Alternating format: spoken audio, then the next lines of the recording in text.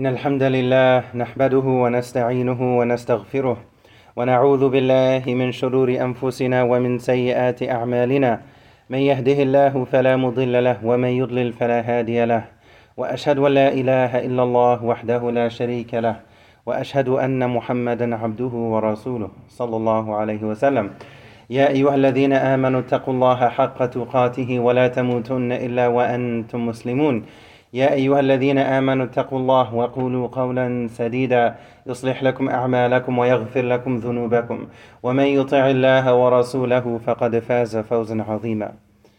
أما بعد. When we go through the Quran from cover to cover, as finite as the verses, the words and the letters may be, the wisdom contained within the Quran is significantly infinite. And when we reflect deeply on the message of the Quran overall, as a whole, we're constantly taught and reminded different lessons in connection with each of the past, the present, and the future. And I especially want to emphasize the importance of learning from the past, learning about the past, and reflecting upon it so we can become better people, so we can become better Muslims. And I don't just want to say this generally speaking, although it holds and it's true, but I want to specifically tie in this concept of us learning about history, about our history as Muslims, in connection with the fact that in this country, in this culture, in this society, this is known as Black History Month. So we should take some time to learn about the history of this country in general, the history of the Black community in this country in general, and then specifically from a Muslim perspective, specifically regarding the history of the Black Muslim community in this country. Most notably regarding Malcolm X, Al-Hajj Malik Al-Shabazz, may Allah have mercy on him. Recently, in a discussion that I was having with some youth, we spoke primarily about him and his legacy and his story and how he went from growing up as Malcolm Little and he was known as Detroit Red. He ended up in jail and he ends up learning about the Nation of Islam and embraces it wholeheartedly. And this was his personality. If he believed in something, then he believed in it very thoroughly and very deeply, very sincerely. But his story didn't stop there. He continued to learn more, and his horizons continued to broaden. He went on Hajj, as we know, and he very deeply and sincerely embraced what we would refer to as Orthodox Islam, as Sunni Islam.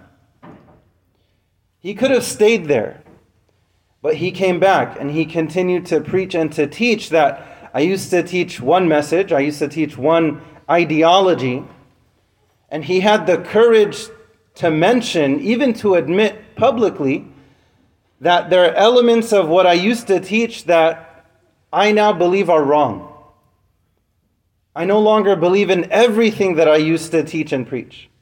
There are still some things that are there for sure, but there are other things that have changed. This is what I now believe in. This is what I have embraced. And he ends up being assassinated before he even turns 40 years old, subhanAllah. He dies at the age of 39, similar to Umar bin Abdul Aziz, radiallahu anhuma. In this discussion that I was having with some youth, we spoke about him the entire time. And afterwards, one of them came to me. And they said that, I learned a lot from the discussion today. I didn't know these different things about him. And actually, you're the first Muslim that I've seen and heard talk about him. I've heard about him from other sources and other teachers, maybe in school or elsewhere. But I've never learned about him from the Muslim perspective.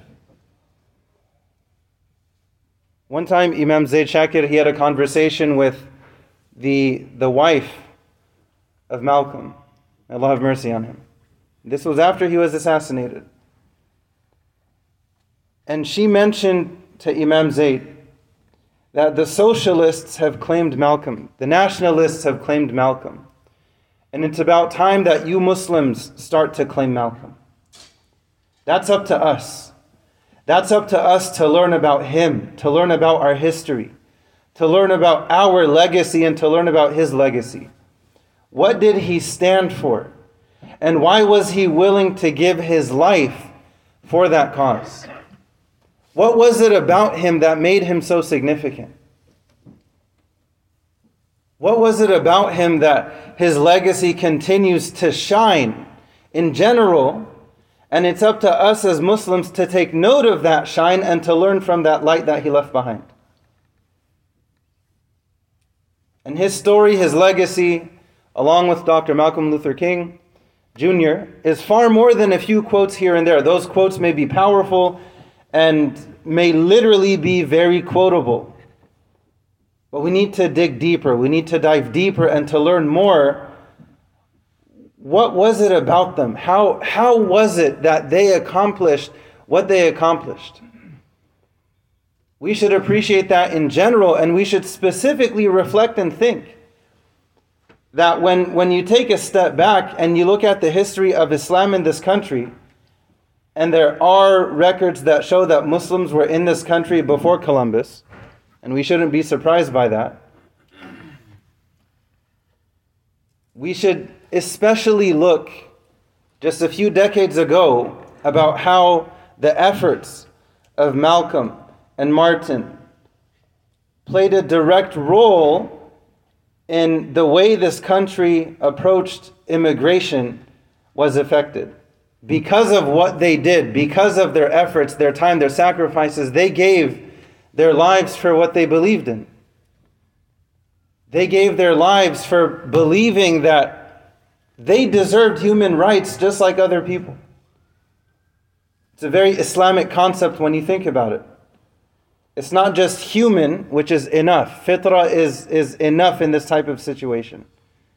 يَا أَيُّهَا النَّاسُ إِنَّا خَلَقْنَاكُم مِّن ذَكَرٍ وَأُنثَى وَتَعَاوَنُوا عَلَى الْبِرِّ وَالتَّقْوَى وَلَا تَعَاوَنُوا عَلَى الْإِثْمِ وَالْعُدْوَانِ. If you're going to team up with other people, do it for good causes. Don't do it for bad causes. And as Muslims, as much as we love and we appreciate and admire and try to embody the concept of mercy, we need to have just as much admiration and appreciation for the concept of justice. And the best example of this is the life of our Prophet ﷺ. Option one with him was always mercy. It was always mercy. But there was an option two if and when it was necessary of justice. This is the legacy of our Prophet. There's this perfect balance between وَمَا أَرْسَلْنَاكَ إِلَّا رَحْمَةً لِلْعَالَمِينَ. We have not sent you except as a mercy to all of creation, balanced with إِنَّ اللَّهَ يَأْمُرُ بِالْعَدْلِ وَالْإِحْسَانِ وَإِيتَاءِ ذِي الْقُرْبَى. There's a balance between the two. And they're not contradictory, they're not mutually exclusive.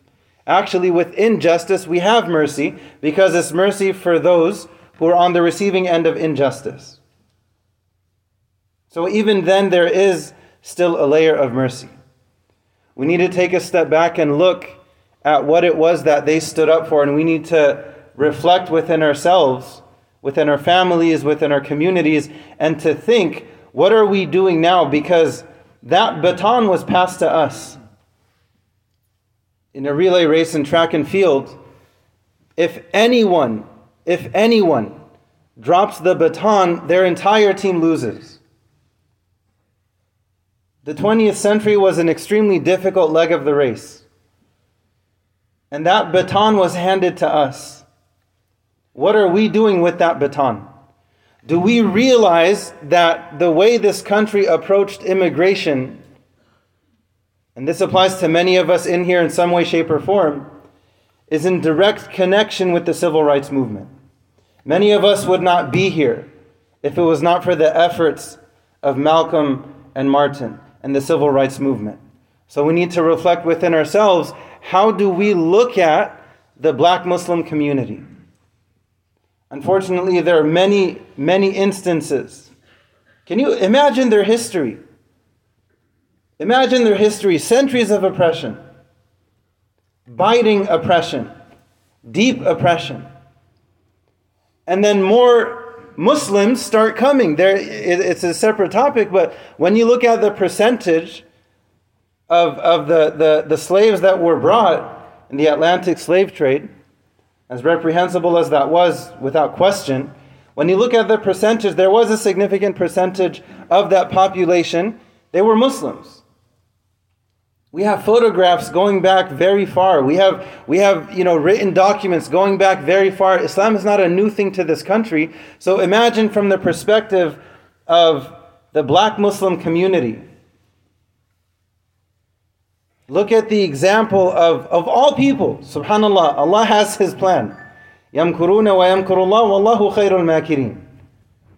Allah is the best of planners. You had the nation of Islam led by Elijah Muhammad, who claimed to be a prophet, and there were significant issues that we firmly disagree with from a theological standpoint, for sure. Look at what happened though. Look at Allah's plan. His son, one of his children, ends up embracing Sunni Islam. He's kicked out of the nation multiple times. He embraces Sunni Islam, Imam Dawidi Muhammad, Imam Warith ad-Din Muhammad. And he ends up inviting a huge number, inviting everyone, but his da'wah was extremely effective because a huge percentage of the black community that was part of the nation of Islam, because of the efforts of the son of Elijah Muhammad, he brought a huge percentage of them along with him into Sunni Islam. Imagine everything that they've been through as a community, the black community in general, and then zoom in on the black Muslim community. How would they feel if because of them, other people come to this country? Marhaban, welcome, more Muslims coming to this country. Welcome my brother, my sister. But then for a lot of them, they end up being mistreated by their fellow Muslims because of the color of their skin. Haven't they been through enough? Have they not been through enough? This concept is not something that's distant. We shouldn't think, oh, there are these ideas, they're over there, they apply over there. We need to look within ourselves and ask ourselves on an individual level, do I have the illness of racism within my heart? And the beauty of Islam is we avoid extremes. Islam is not a message of black nationalism, of white nationalism.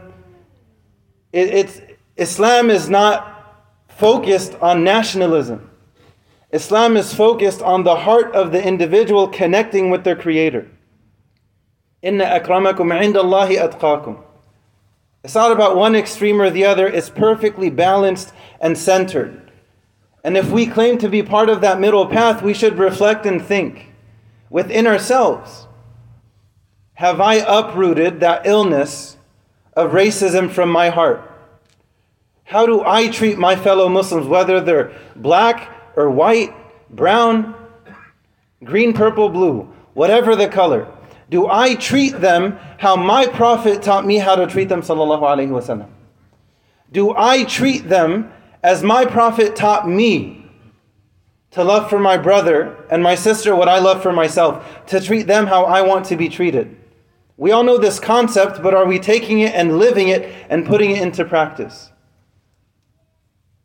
Maybe sometimes yes, maybe sometimes no, but we have a lot of work that we need to do internally.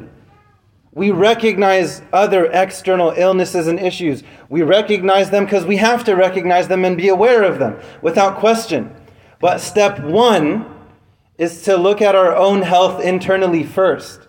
Because if a doctor is sick, then they need to prioritize their health to recover, to get better. If and when they do that, then when they're healthy and strong, they can go and help hundreds, if not thousands of patients. But they need to start by looking at their own health. So we have to ask ourselves, how do we look at Al-Hajj Malik al-Shabazz? Are we learning from his example? Are we embodying certain concepts and practices from his example? Are we as affected from the sacred journey of Hajj as he was affected? It may not be in the same exact way per se, or it may be, but when he was shown Islamic brotherhood, when he was shown this concept that was embodied by the Muslims he came across with. It completely changed his heart and his life. Look at his letter from Mecca. He was deeply astonished in a positive way that he's interacting with Muslims with their eyes are as blue can be and their hair is as blonde can be, and they treat me like an equal. That is Islam. He was shown that, and that changed the compass of his heart. That affected the needle of the compass of his heart to recalibrate with the Quran and the Sunnah.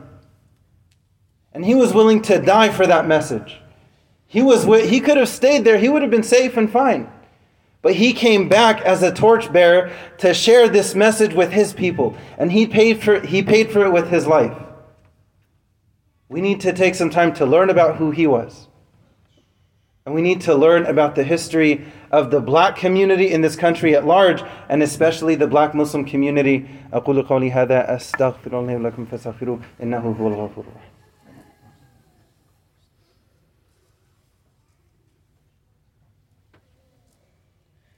الحمد لله رب العالمين والصلاة والسلام على رسول الله وعلى آله وصحبه أجمعين.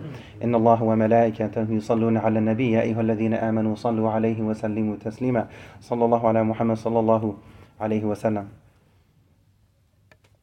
The action item that I want to conclude with is for each of us, if we have not already, to go online later today if possible. And if we don't already have a copy of the autobiography of Malcolm X, to consider purchasing a copy. It's $6 or $7 for the paperback version. The purpose, the intention behind it is for us to learn. To learn where is he coming from? How many people have embraced Islam through his story? How many people have been significantly impacted and changed for the better through his story? Through putting in the effort to learn about him. What was his story? What was his legacy? Why was he killed? Who killed him? And why? And we need to ask ourselves, what do we stand for? Because as he famously said, a man who stands for nothing will fall for anything. So we need to do more than just quote these statements. We need to ask ourselves, and I'll conclude with this, what do we stand for? How much do we truly value this concept of brotherhood within our deen? Have we purged the illness of racism and prejudice from our hearts or not? We can say yes, but if the reality is no, that's what Allah is going to judge us by. We ask Allah to guide us and forgive us. We ask Allah to purge our hearts of any illnesses that may be within them. We ask Allah to purify our hearts and our tongues and our limbs. We ask Allah to guide us and forgive us. رَبَّنَا آتِنَا فِي الدُّنْيَا حَسَنَةً وَفِي الْآخِرَةِ حَسَنَةً وَقِنَا عَذَابَ النَّارِ. We ask Allah to increase all of us in knowledge and wisdom. We ask Allah to help us to learn history and to benefit from it in the present, so we can have better futures for all of us as it relates to this life and the next. يَا أَيُّهَا الَّذِينَ آمَنُوا اتَّقُوا اللَّهَ وَلْتَنظُرْ نَفْسٌ مَا قَدَّمَتْ لِغَدٍ وَاتَّقُوا اللَّهَ إن الله خبير بما تعملون ولا تكونوا كالذين نسوا الله فأنساهم أنفسهم أولئك هم الفاسقون لا يستوي أصحاب النار وأصحاب الجنة هم الفائزون. We ask Allah to make us from among those who end up in paradise. We ask Allah to help us to put in the effort to show Allah that we care about wanting to go home, about wanting to go there, and we ask Allah to grant us passage to be admitted into His garden. Amin ya Rabbil Alameen. Inna Allah ya'muru bil 'adli wal ihsani wa ita'i dhil qurba wa ينهى عن الفحشاء والمنكر والبغي يعظكم لعلكم تذكرون وأقم الصلاة.